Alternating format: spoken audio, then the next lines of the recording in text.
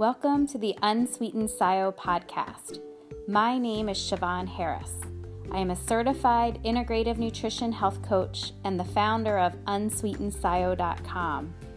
I gave up all sugar and all flour on January 13th, 2018, and am finally free of my addiction. My mission is to help other sugar addicts find their path to freedom and live the sweet life without sugar.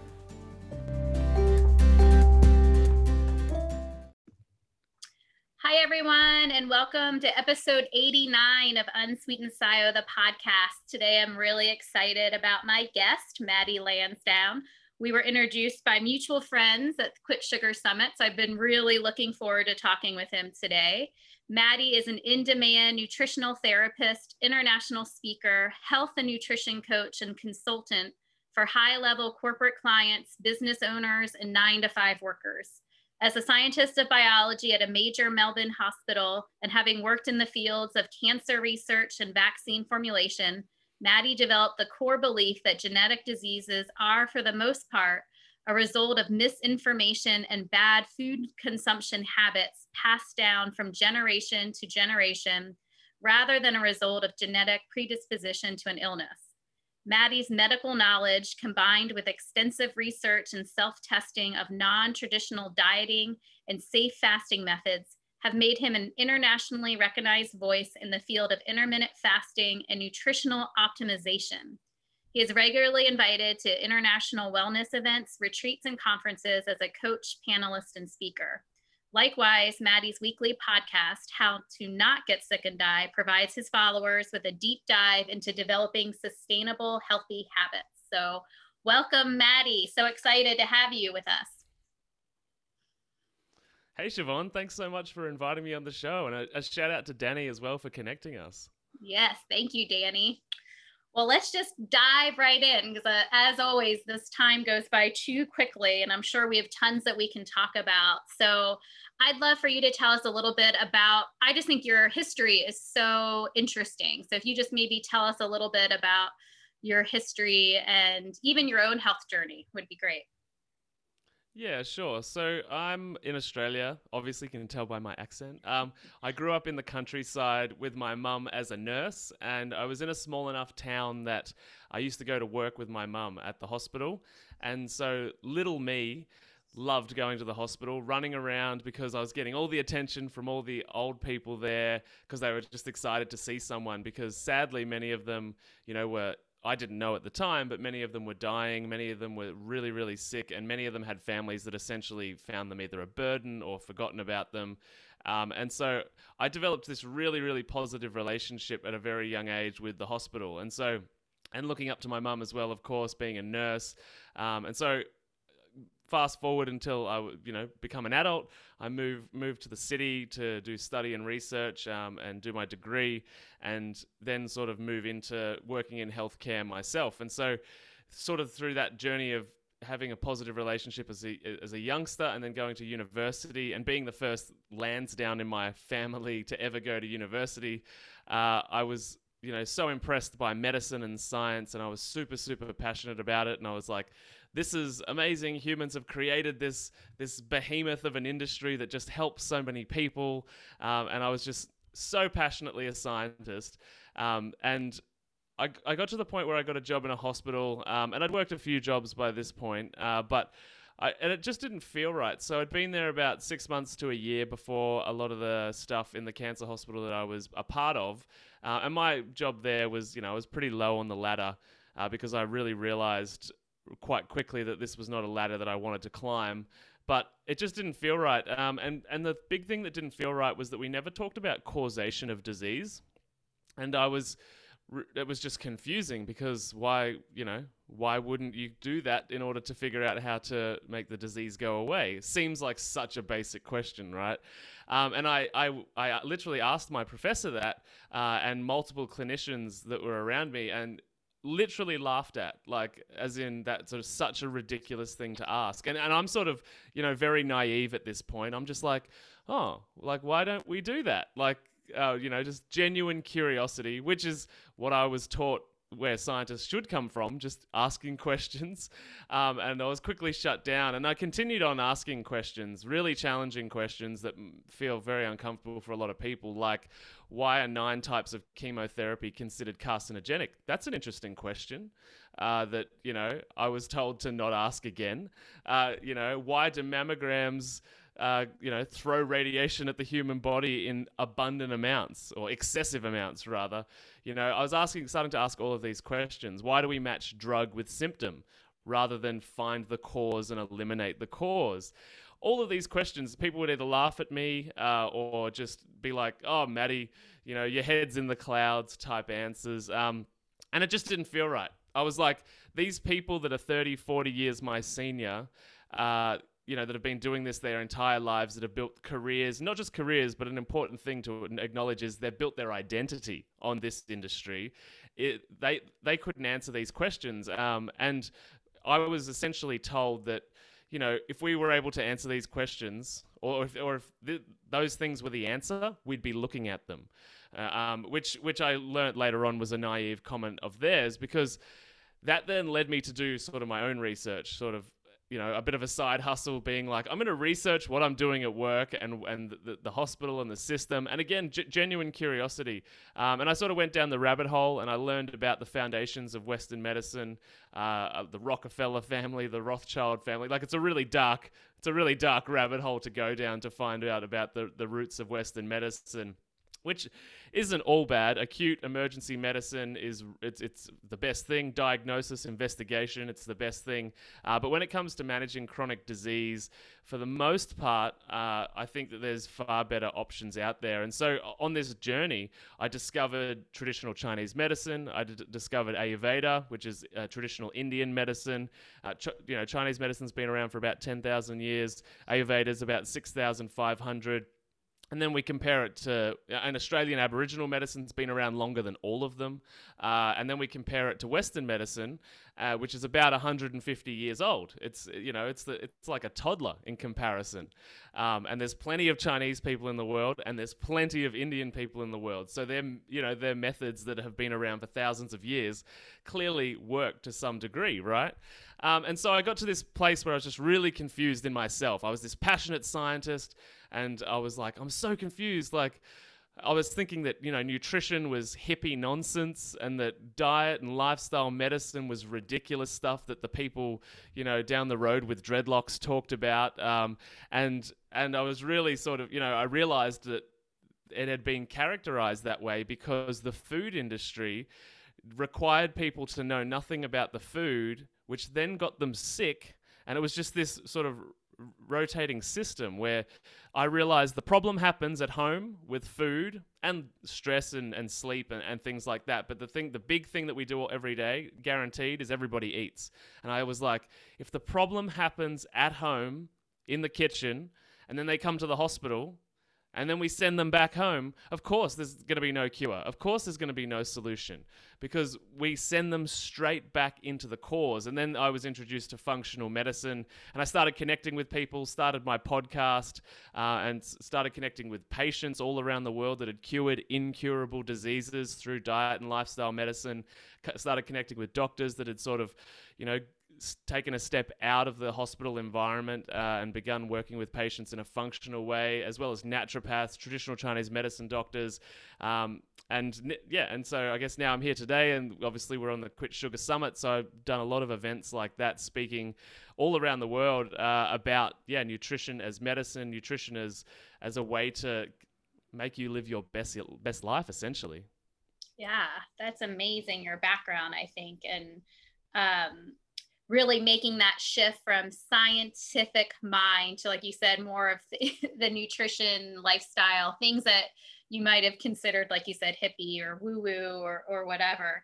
I'm curious along this time about your own health. Like, did you have any health crises, or how are you eating, and how have your own health habits shifted as you've gained all this knowledge? Yeah, that's an interesting question, because a lot of people that end up in this space end up here because Western medicine failed them. And I also work at a functional medicine clinic, and virtually they deal exclusively with people that have had Western medicine fail them, for decades. So I actually didn't have a health journey that was, complex or confusing or led me down a path where I took drugs that ruined my body or anything like that. I'm just here out of passion for the truth. And the thing that got me started was just honestly anger. I was so angry that the pharmaceutical system and the food system and the government guidelines for nutrition were just lies, and I was just livid. I mean, once I understood the history of it, I was a little less angry because I try, in order for me to get up every day, I try and frame it in everybody had the best intention, because I just need to think that about humans in order for me to not, be depressed. But but yeah, and so for me, it was just passion for the truth. Another motivating factor was at the same time as working at the cancer hospital that I worked at for 7 years, was that my partner that I was with, for most of my 20s, or all of my 20s virtually, she went through some chronic health conditions. So she has endometriosis, adenomyosis, and developed lupus. And through her journey of, taking medications, and she's a clinical nurse specialist, so we went on a very similar journey at the same time, although she was living it. Like the contraceptive pill just destroyed her body, like absolutely destroyed her body, along with the 7 surgeries that came as a result of it. And just nothing helped until she started managing it herself through diet and lifestyle, and going to see, everyone from, doing psychology work and energy medicine work, all the way through to, nutrition and colonics and all of these types of things. And she's now at the best she's ever been in her life, because she's detoxed her body from the drugs. And that's not to say that some of those, like, a lot of the drugs that you can have in a pharmaceutical context are actually really good to get you back on your feet. The problem is nobody takes you from there.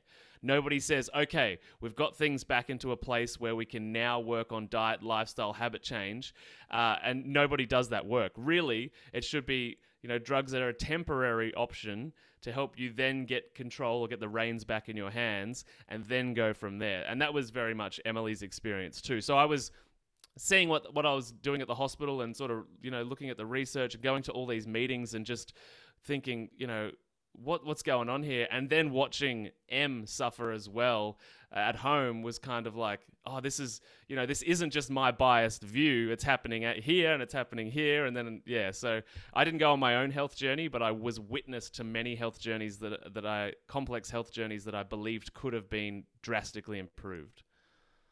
Yeah, that's really interesting as well, to be able to, and for her to have your support of you kind of doing that together as you're researching and figuring these things out together. Must have been really good support. But I'm just curious, have you tweaked some things as you've learned, even if you haven't had any major health issues, I'm sure, you found some things that you could do better. Oh, absolutely. I began learning this information at university because I lived with the strength and conditioning coaches of the Geelong Cats, which is an Australian football league team here in Australia. So I was living with these guys who were virtually photoshopped. We had the most elite athletes in the country hanging out at our house all the time. So at this point, I was on a diet of, every uni student. It was like bread, rice, pasta, and beer, and sometimes just beer, It was, so I've tweaked a lot. And to be honest, like, I had a few little things with my gut as a result of doing that for several years, but they were so easily fixed once I realized what was going on. Like using nutrition to fix my gut literally took 4 weeks. Like it was not a major thing. And once I knew what was going on, and I caught it at obviously a very young age, but yeah, I've changed heaps. So on my journey of understanding this, I've experimented with virtually everything. And so I've done all the different diets. I was vegan for a while, vegetarian for a while. I got really into fasting because the thing that I found in all traditional medicines was that the commonality, not just medicines, but also religions. I'm not religious, but the point is that all of human history, there's been vast groups of humans fasting, and that's whether that's for religious and spiritual purposes or health. either way, the body benefits health-wise. And so I started being like, well, if everybody's done it for all of human history up until about the last 100 years, then surely I'm capable. And then I started just experimenting, dipping my toes in the water, 1 full day, then 2 full days, and then 3 full days.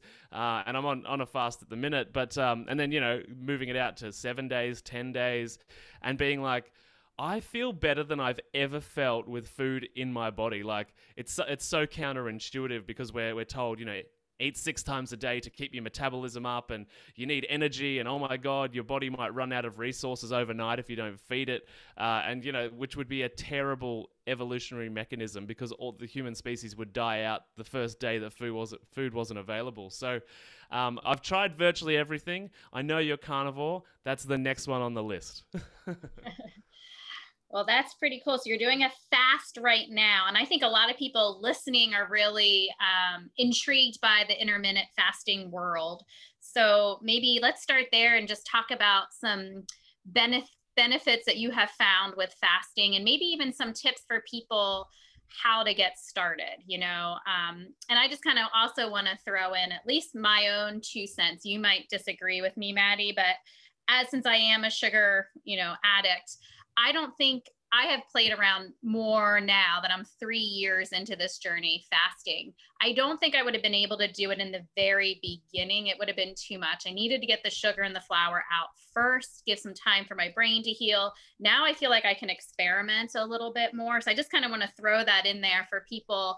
If you are really addicted, it might be too much trying to do this all at once. But I know I have listeners, other listeners too. So I just wanted to talk about like fasting and just any kind of advice you have. Yeah, absolutely. I think you're bang on the money. Is that, and I have this sort of phrase that I use with clients. It's 1 tweak a week. So you should never dive in the deep end, especially with fasting, because one of the worst. So most of the clients that I work with, and potentially most people listening to this podcast, have been through the 80s or at least the 90s, where they were exposed to some hardcore diet culture, try and be skinny, try and shave the hips off that you've got bone defined. You can't get rid of that stuff, like it's your body. But we're, especially women, been beating up on themselves for so long as a result of advertising and marketing for, half a century virtually. That stuff's been pumped into us. And so if we take the extreme approach to fasting, we're just mimicking diet culture, which is going to ruin our metabolisms again, right? And there's so many ruined metabolisms as a result of that. So the 1 tweak a week idea is that you train your metabolism. Your body, like the human body, is all about adaptation. When something happens, it adapts to it. However, if it happens too radically, the adaptation can way overstep the mark because it's like essentially freaking out that we've got to preserve this situation because we don't know what's happening. This is a huge curveball. We're in danger. And so with our metabolism, it can go into preservation mode. And that's why a lot of people can find it really challenging to lose any weight at all on any diet, because their body has been, their genetics have switched on preservation genetics, which is good evolutionarily. That's your body's doing the right thing. So the point that I'm getting to, though, is that with fasting, you definitely don't dive in the deep end. So you start, I get everybody to start on like a week or 2 where they just monitor what's normal for them. So we figure out where they are. And then from there, we move 1 hour at a time, literally, because we're training the body. And it's important to acknowledge that the longer the adaptation phase, the stronger the stability. So if you do something overnight, there's going to be no stability. 1, your behavior is not there to support it. And 2, your genetics haven't had enough time to adapt to the situation. But if you do it slowly over time, your body will just adapt to the situation progressively, and you will barely even notice it. And the other thing too is that we want to train our hunger mechanisms and our ghrelin release and our leptin management. And so our hormones aren't just going to change dramatically overnight because we decided to do a fast. They're going to be pumping out ghrelin, which is the hunger hormone, which is like, so it's going to be like, feed me, oh my God, what are you doing to us? But again, over time, it's like going to the gym, right? You don't just work out 12 hours on one day. You work out 30 minutes a day for 3 days a week, and then the muscle grows over time. If you do 12 hours a day for the month, well, you're going to damage the body, right? And the same thing's going to happen with your metabolism, with your gut health, and the way that your hunger operates in your body. So I guess there's two areas. So there's intermittent fasting and then there's water fasting. Intermittent fasting is essentially what happens within a 24-hour time period, or you might hear it referred to as time-restricted eating. And so that happens within 24 hours. So there might be 16 hours of water only, and then you have an 8-hour eating window. That's the most common, which is 16-8. I find that most people naturally sit at about 12-12, get up, get breakfast into us as soon as possible, at 7 a.m. They're not eating dinner until 7, 8, 9, sort of at night. So most people start there. And so the next week literally should just be 13, 11. That's it. And then get comfortable there, and especially women that have hormone challenges, slow and steady. Trust me, you got to do that. And even if it might even be easier to scale back and say, I'm just going to try it 3 days this week, because again, the longer the adaptation phase, the better the stability long term. So we want to take it really, really slow. And so you get to a point where you feel good, and important to note that intermittent fasting is not about restriction or deprivation. You should not be starving. You should not be super hungry. It's not about calorie restriction. It's just about moving the calories to a particular part of the day.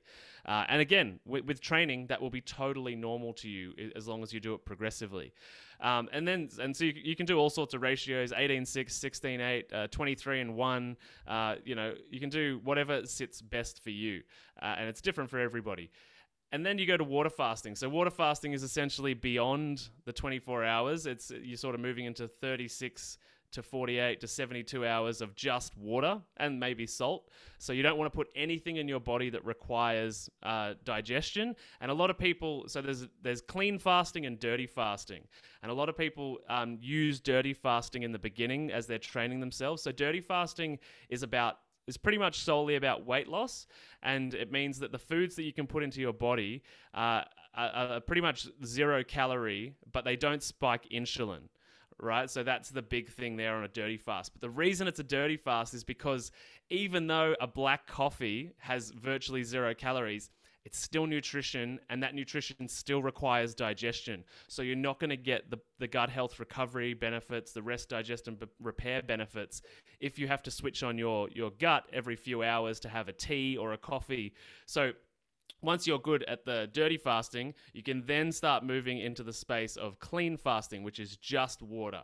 And that allows your gut to switch off, to recover, and have some time to do autophagy. And autophagy is like cellular cleanup, which means it's like the garbage man coming down the street and just cleaning up all the old cells that haven't been used in a while or that have been defective in a long time. And the interesting thing is there's so many issues with people's guts because the current way that we live and that we're educated to about nutrition is that people go 50, 60, 70 years without ever giving their gut even a short period of time to do some cleanup.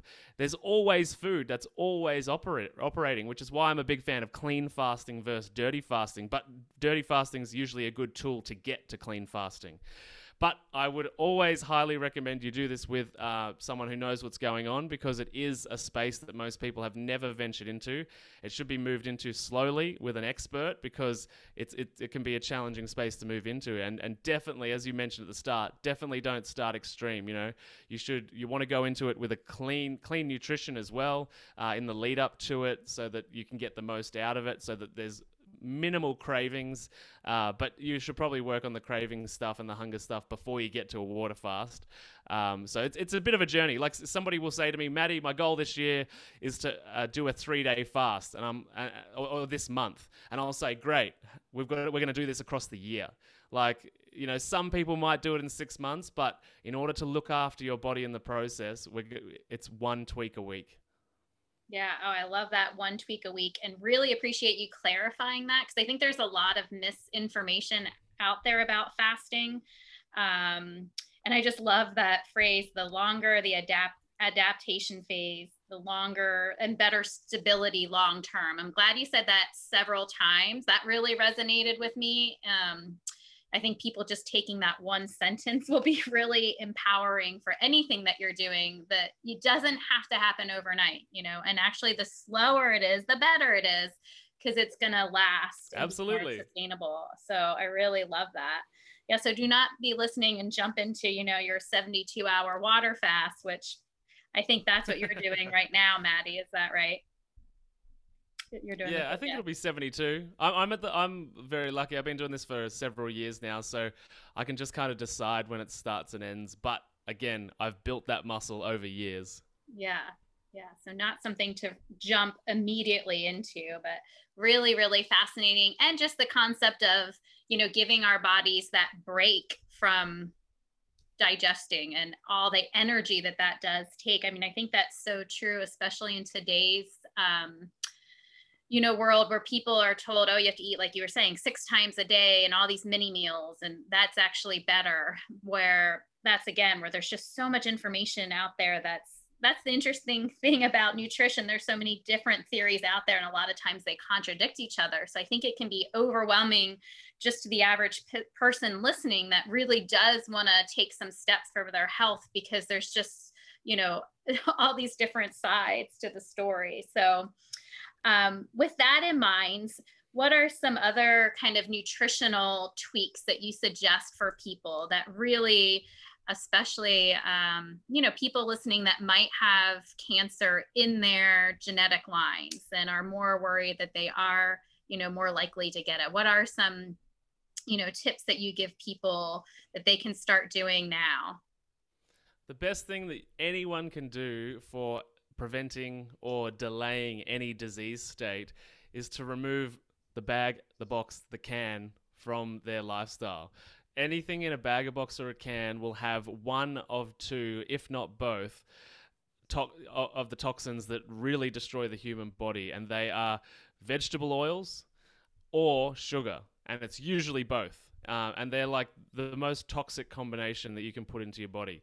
And they're both really, really bad. And we're obviously getting to the point where a lot of people are becoming familiar that sugar's not ideal, and there's summits everywhere, like the Quit Sugar Summit, putting this information out there. But people have these relationships with these foods where they're like, oh, it can't be that bad. It's just a little bit of sugar, just a little bit of this. But in the same way that we talked about the adaptation to intermittent fasting or water fasting, we actually went through the same phase with our tolerance to sugar and flour, because we started young, where we weren't eating tons of food, and a lot of the food we were eating was just mashed up small amounts of things, and then over time we've just consumed more and more until to the point where every meal is white bread with maybe bacon on it, and which is cooked in these terrible oils. And so we went through the same adaptation phase where we slowly built up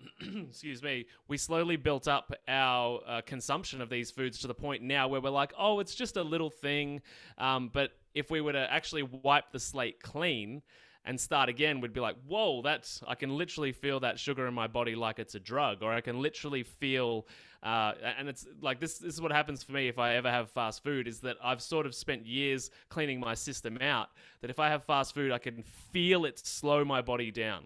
I can feel my blood thicken. It's so... And that's what happens. And most people would feel the same if they wiped their slate clean and cleaned their body, got all of that stuff out, and then tried again. They would feel the impact of it. So I would say the best thing that anyone can do for any disease state is to remove these deadly toxins. And the other benefit of removing anything in a bag, a box, or a can is that you're going to remove the artificial flavorings, the artificial colorings, the substances that were not designed by nature to go into your body. I know a lot of people hear the, oh, designed by nature sentence and roll their eyes like, who's this hippie? But humans are literally nature. We think we're not animals. We are designed of nature, and we were designed to interact with nature. And as soon as we step outside of that from a nutritional standpoint, we begin sacrificing our biology in the process. And so we need to start eliminating those foods. And it's not an easy process. It's easy for me to say on this podcast, but sometimes people need to set up a long-term plan for slowly detoxing their family, their fridges, their pantries, their lives. Some people have the personality where they need to go cold turkey, and I would say that's most people because we're so heavily addicted. We know that sugar is 8 times more addictive than cocaine. It's a psychoactive substance. It changes your state. That's the reason most people go for it. It's a natural human thing to want to change your state. That's why humans are drawn to psilocybin, like mushrooms, or they're drawn to alcohol, or they're drawn to sugar or cocaine or anything like that, because humans are inherently curious in changing their state or outsourcing the responsibility of changing their state.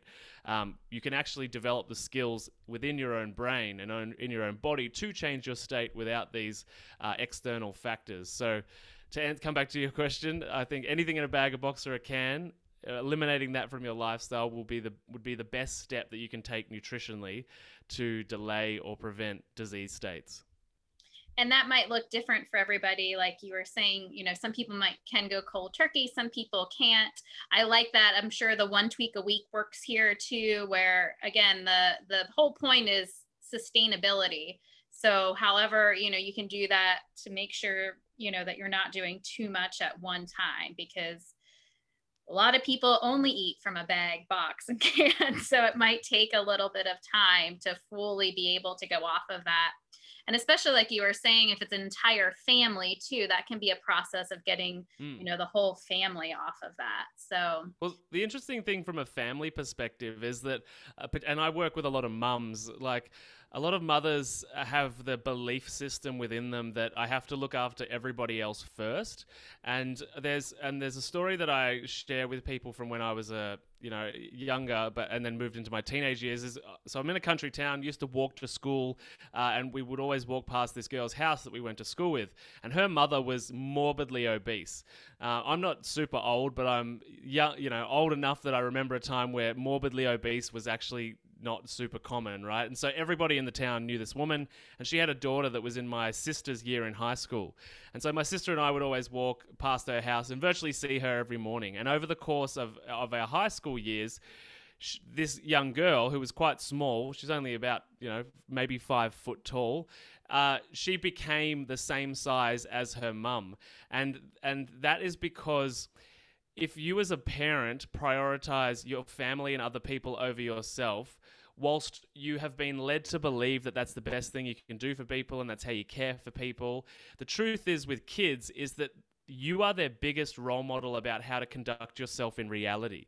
And so if you do not self-care, you're setting your child up for disease because they will not self-care. And the world moving forward is becoming more toxic, so they will get to disease faster. So your child will copy your behavior. They literally will become you. The language, the foods they like, the habits they instill. So the biggest concern isn't the genetics that you hand down to your child. It's the habits and behaviors that you instill in them in the home, and particularly in the kitchen. So when you're sacrificing yourself to keep everybody else in the family happy, remember, you're setting an example that your child will copy. And if you're overweight, you're disease-ridden or anything, that's setting them up for the same fate. So if you start self-prioritizing, they will learn to do that behavior as well. I want to shout up and down and just clap my hands. Like, can we just play that over and over and over again for people? It's all right. If you need to pause this and hit that 30-second rewind button, just listen to that over and over again, moms out there, because I have a 5 and 7-year-old, and I totally agree with that 100%. And my kids are pretty picky eaters, so they do eat things that are from a box sometimes, but I do believe in the modeling the behavior like you're saying. So even though they're eating whatever, I'll be eating my steak and salad and be like, this is so delicious. And I do know and hope that just by me modeling these behaviors, that they will come back around, and that's what they're seeing. A lot of times we try to tell kids something, but really, like you're saying, they are watching our actions more than our words. So if we're saying, oh, you need to eat healthy while guzzling a can of soda or whatever, that's mixing the message for kids. And I think you're right that they're really paying a lot more attention to your actual behavior. And I love just even making that leap into self-care too. If, the more you take care of yourself your kids are going to learn how to do that too. And I think moms, mom guilt is real. And a lot of moms out there feel, they don't have enough time, and they, do feel like they need to sacrifice themselves. But if we can just change that thinking to more being that's actually more detrimental to your kids than helping them. So take care of yourself first, the whole, put your oxygen mask on first. I just love that. I think that is so, so true. So thank you for saying that. So you are welcome. Once people kind of start making these nutritional changes, what else do you recommend, and other big areas like lifestyle changes that you have found to be really effective for people to really optimize their health? So there's two: sleep and stress. So sleep is the foundational health variable of all. Literally, if you don't sleep well, everything in the day falls apart. You can make worse food choices. You can have arguments with your partner. The person that cut you off in the traffic will bother you more than usual. You'll be more disorganized. The world will feel more chaotic. So literally, sleep. And most people will be able to relate to this. If you have a good night's sleep, then everything else kind of falls into place. If you have a terrible night's sleep, everything else sort of falls apart everywhere, right? So sleep is the core variable. But a lot of people sacrifice sleep as the first thing. It's like, oh, I'm on a new health plan, I've got to go to the gym, sacrifice an hour and a half of sleep to go to the gym. Or, oh, I've got to do meal prep and cook, sacrifice an hour before I go to bed to do more cooking, right? And we always sacrifice that. And a lot of the research shows that you'd actually be better not going to the gym at all, because the lack of sleep and the sleep interruption actually impedes your fat loss. So there's many instances where you're actually better to focus on getting the 7.5 to 9 hours, because getting up earlier and putting your body under stress at the gym is actually shifting your hormones around into a place where it's not favorable for fat loss. Because again, you go into that preservation mode that we talked about earlier, which is the body's like, oh, we're not recovering properly, there's not enough sleep, so we're just gonna keep the situation as it is because we don't know what's gonna happen. And so sleep is super, super important, and a lot of people feel very strange about it because it's such an inactive thing, and we're very familiar with doing proactive things like going to the gym or going shopping and buying different foods. It's a really physical, proactive thing. Look at me, I'm doing the right thing for my health. And then when we do, oh, you've got to sleep more and relax and do less, we're so wired in the Western world for do more things, do all the things, look at me, kind of thing, that we get to this point that's like, so what do I do when I go to bed? I just stare at the ceiling and can't switch my brain off.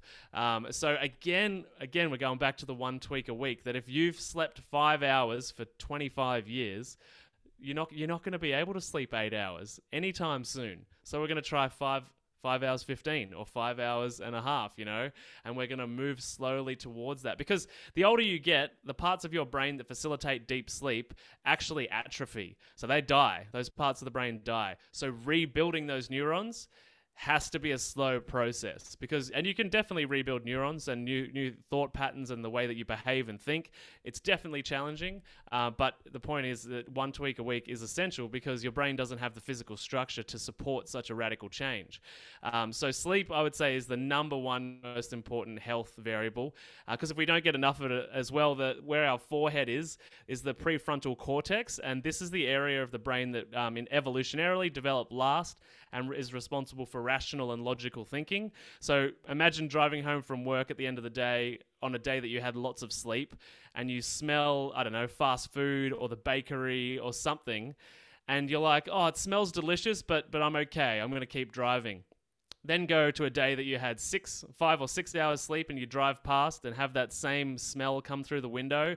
There's no question. Your rational thinking is out the window, literally out the window. You pull into the fast food place, because that part of the brain, like the prefrontal cortex activity, is much lower. So you're not able to engage those thoughts. And then the next day you'll be like, why couldn't I have thought in a better way? And it all comes back to the lack of sleep, because you just literally, your brain withdrew resources so that it could spend the resources just keeping your body functioning, because you didn't give it enough repair time the night before, right?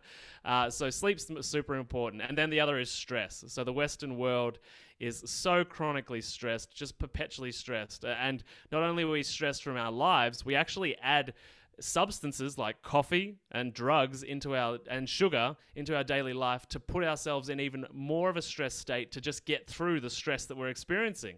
So a lot of people smash 2, 3, 4, 5 coffees, which is just elevating their biological stress so they can survive the emotional stress that they have going on each day. And then they're so wired that they can't sleep at night, or they go to alcohol or something to bring them down and reduce that stress. And so they're on this artificial roller coaster of going in and out of the sympathetic and parasympathetic nervous system, but they're not actually physically in control of it. They're using external substances to force them in and out, and their body is the sacrifice for doing that.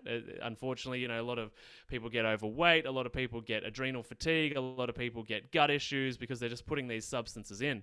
And so learning to manage stress, again, not an easy task.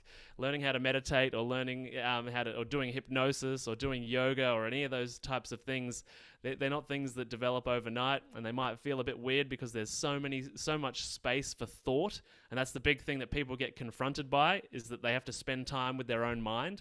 And again, one tweak a week, but sleep and stress are so powerful. And getting those right, your nutrition choices will be easy if you can nail those two.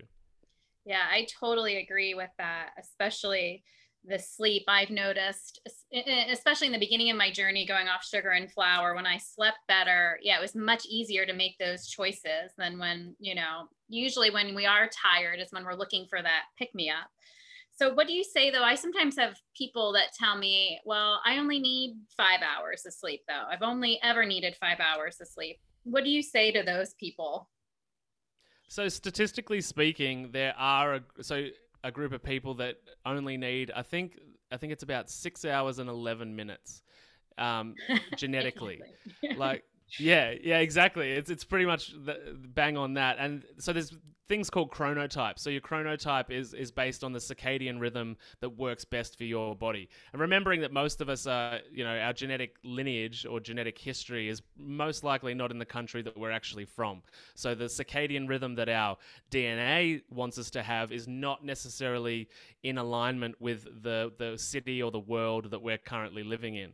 And so there is a small percentage of people that need less than 7.5 hours, but that percentage statistically, if you round it to a whole number, is 0. So the likelihood that you are the person that can survive on 5 hours sleep with no detriment to your biology, you're more likely to get struck by lightning. So I wouldn't bank on you being that person. I would say that you're just so stressed, so perpetually stressed that your body physically can't sleep more than 5 hours. So again, we've got to slowly wind back the stress, practice different sleeping, pre-sleep techniques. Because the other thing is too, most people go to bed looking at their phone. They got blue and white light in their eyes. The brain perceives blue and white light to resemble the sun, so it stimulates our metabolism. It keeps us awake. And if you think that makes sense, at nighttime we get sleepy, and when the sun's up, we're awakened because the cortisol and our stress hormones are released because our body needs to operate in the day. And so if we have lights on at night, particularly white down lights are the worst, that tells our brain, oh, it must be the middle of the day. Stay awake. So a lot of people that are on 5 hours sleep and think they can't make that change, there's likely a lot of input that's telling their brain that all they need is 5 hours, but biologically, they're paying the price for that. Yeah. I can't wait till I have a person that says, Siobhan, I only need 5 hours. I'll be able, you at least need 6 hours and 11 minutes. So let's get there. Most likely you need more, but yeah, I think that's so fascinating. And I'm a big, I think what I tell people is coming up with their own little sleep routine, just like you do with kids. A lot of times they have their bedtime routine to help them wind down. And I think that's so important as an adult. And I think everyone probably has their sleep window. Like for me, I have to go to bed at 10 and wake up at 6. Like that's just my window. The nights that I end up staying up later than that, it takes me much longer to fall asleep and I'm still up by 6. So I think it's really interesting if you start experimenting and kind of see what your natural window is too. And then, like you said, a tweak a week of trying to maybe elongate that if you're not. Like for me, I really do better with 8 hours. So and I have a whole, like by 9 o'clock at night, I am not on screens. I am not watching TV. I start reading, or I take a bath, just things again to start kind of letting my body know it's time for bed, just like I do with my kids too. And then stress. Yep, Absolutely. that's huge. Learning how to manage our stress. And I think this past year with the pandemic and everything going on has just been a hugely, hugely stressful year for everybody, probably even more so than usual for people. For And sure. yeah, just really it's been challenging. So, what other kind of, I guess, with thinking about that, I know you talked about meditation and yoga. Do you have any other strategies that you have found for that might be good for people to reduce stress? My go-to for people and myself actually is breath work. Mm, So it's something that we can. The reason I like it is because it's a good step towards creating a space where you don't have to think about anything. So with breath work, it's literally everybody probably thinks my breath just does its thing by itself, and yes, it does. But you can actually do some really great things with it when you move it from the involuntary nervous system into the voluntary nervous system. So you take active control over it. And we're very under oxygenated in the modern world because a lot of historically a lot of tribes and practices that come out of different countries and cultures have a very active breathing process where they're conscious of it, at least for a period of the day. And obviously yoga and meditation focus on this as well, but breath work is a really good place to start because you can do it for literally 20 seconds, 30 seconds at a time. I have clients where literally they're stressed, like the sort of the entrepreneur types that are just go go go go. They might have a situation where they set an alarm every single hour, and for 1 minute, 60 seconds, they just close their eyes, focus on the breath, and there's a breathing technique called 4-7-8. So you breathe in for 4, hold it in for 7, and release for 8. That might be challenging for people in the beginning, so you can just shorten those numbers, but work up to it, and make sure you're sitting down the first time you do it because you can get a little lightheaded with that extra oxygen. Your brain's not used to it yet. And that just really slows the body down. I would also recommend doing the 4-7-8 before you eat. So sit down and prepare your digestive system because a lot of people are eating on the go. So they're eating when their nervous system is in a stressed response. And when we're in fight or flight, our body isn't worried about digesting or assimilating the nutrition appropriately. It's just like, get this out of here. So it might result in diarrhea. It might result in you feeling sick. It might result in things going to fat storage that wouldn't normally. So if you can prepare your body with a minute or two of 4-7-8 breathing, or even just box breathing. So just 4 in, 4 out, 4 in, 4 out, or 4 in, hold for 4, out for 4, that kind of stuff all will help your nervous system calm down and move into the rest, digest, and repair. That's where you want to be before you eat. That's where you want to be before you go to sleep. That's where you want to be when you're having a stressful conversation. You might be like, I've just got to take a minute to get, and it will allow your rational thinking to be accessible again. It'll allow you to calm down. There'll be less cortisol and adrenaline in your blood, which is definitely beneficial. So breathing is the first place to start because everybody already knows how to breathe. So it's as a place to start. I think it's awesome. I love that. Such a good tip. I don't know why I've never thought of. I do the 4-7-8 breath all the time before bed. I was going to say that's a great thing to do before bed if you feel like your mind's just going, going, going. I never thought about it before eating though. So thank you. That's brilliant for Mm. saying that because yeah, even though I eat really well now, I eat fast a lot of times, or, especially meals with my kids. I'm getting them stuff. I'm up and down, up and down. I'm going to challenge myself, Maddie, this week, doing some 4-7-8 before I eat, because I I love think this that. stuff all works together too. If we're talking about optimizing your overall health, let's just put it into the nutrition of removing the bag, box, and can from, your lifestyle, getting enough sleep, good sleep, and reducing stress. If we just, do those three things, but they also really work together too, so Absolutely. like we already talked about, if you're tired, you might be eating more. You could also be more stressed, where if you're eating better, you might sleep better. You might be less stressed. I mean, they all really, really work together. So I think it's an approach where you have to kind of tackle all of these things. And I think a lot of people are getting that nutrition is really important. But then, like you said, might miss out on sleep to go to the gym. I also want people to pause that section where you talked about that and replay it if you need to a few times. Maddie gave you permission to skip the gym in order to get more sleep. If that's, not really, but if that's what you're sacrificing is sleep, you probably need the sleep more. So I just think that's all really, really good information.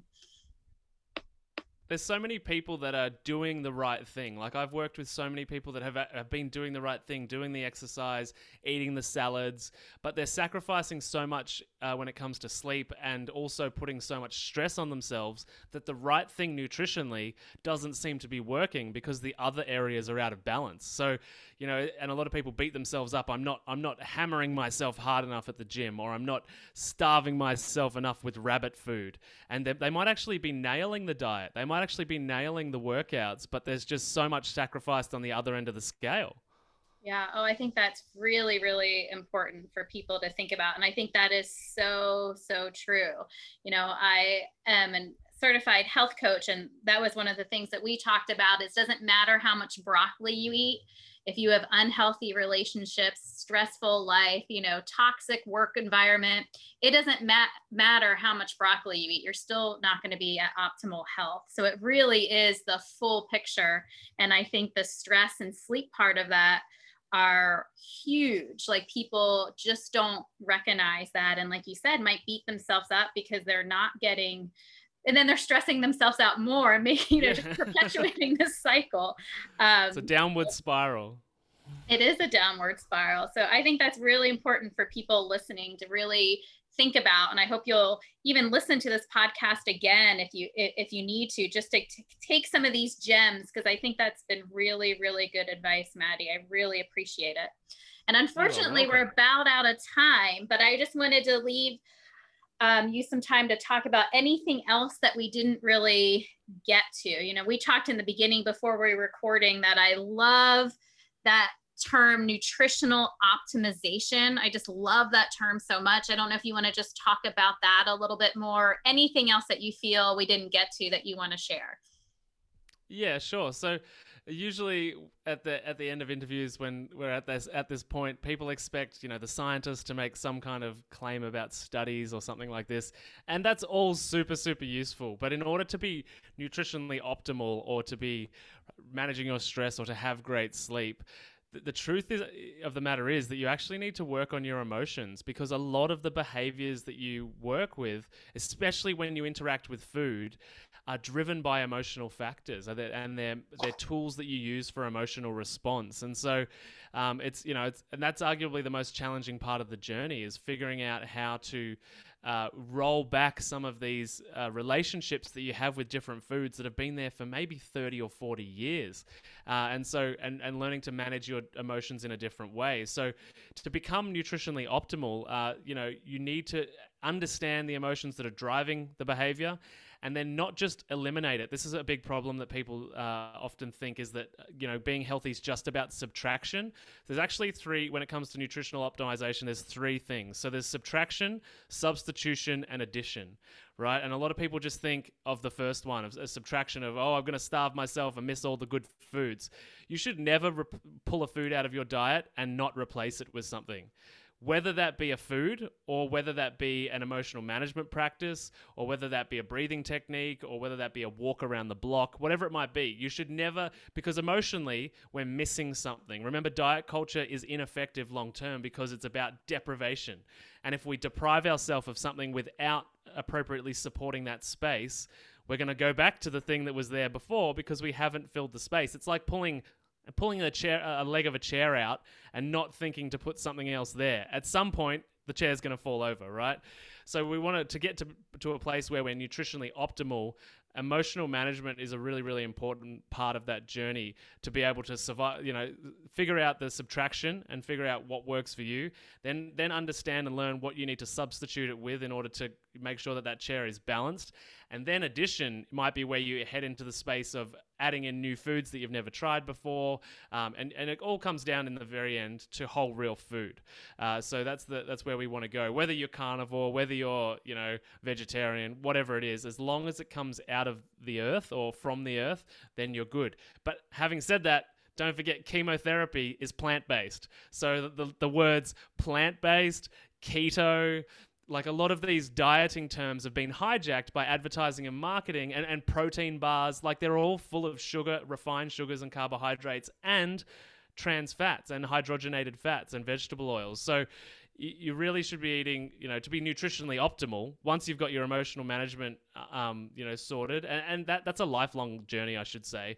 Like, it's very hard to become a monk overnight, right? So we need to, progress slowly with that. But yeah, we want to get to whole real food, have some plants, have some animals, and you should be good. And as soon as we enter anything packaged, we're risking introducing refined sugars and carbohydrates into our body. That's not to say that they're, foods you should never have again in the rest of your life. But once you have the appropriate emotional management tools, you'll be able to engage with those foods at a time that is not in response to a negative or uncomfortable series of emotions. And you'll be able to enjoy it for what it is and feel no need to overindulge as well. So again, one tweak a week, right? It's a progressive approach. Progress, not perfection. Yes. Oh, thank you. I love the emotional management tool concept too. I think that was really, really important as well for people. So thank you for everything you've just said. This has been wonderful. And I will make sure if people want to reach out to you, we'll link all of your information here for people. And your podcast too, which I really highly encourage people to listen to as well. So I'll make sure that's all here for people if they want to get in touch with you. So thank you so much. Thanks, Siobhan. I really appreciate this conversation. I think this is really important stuff, and I really value the work that you're doing as well. So I appreciate the opportunity to talk. Yeah, thank you.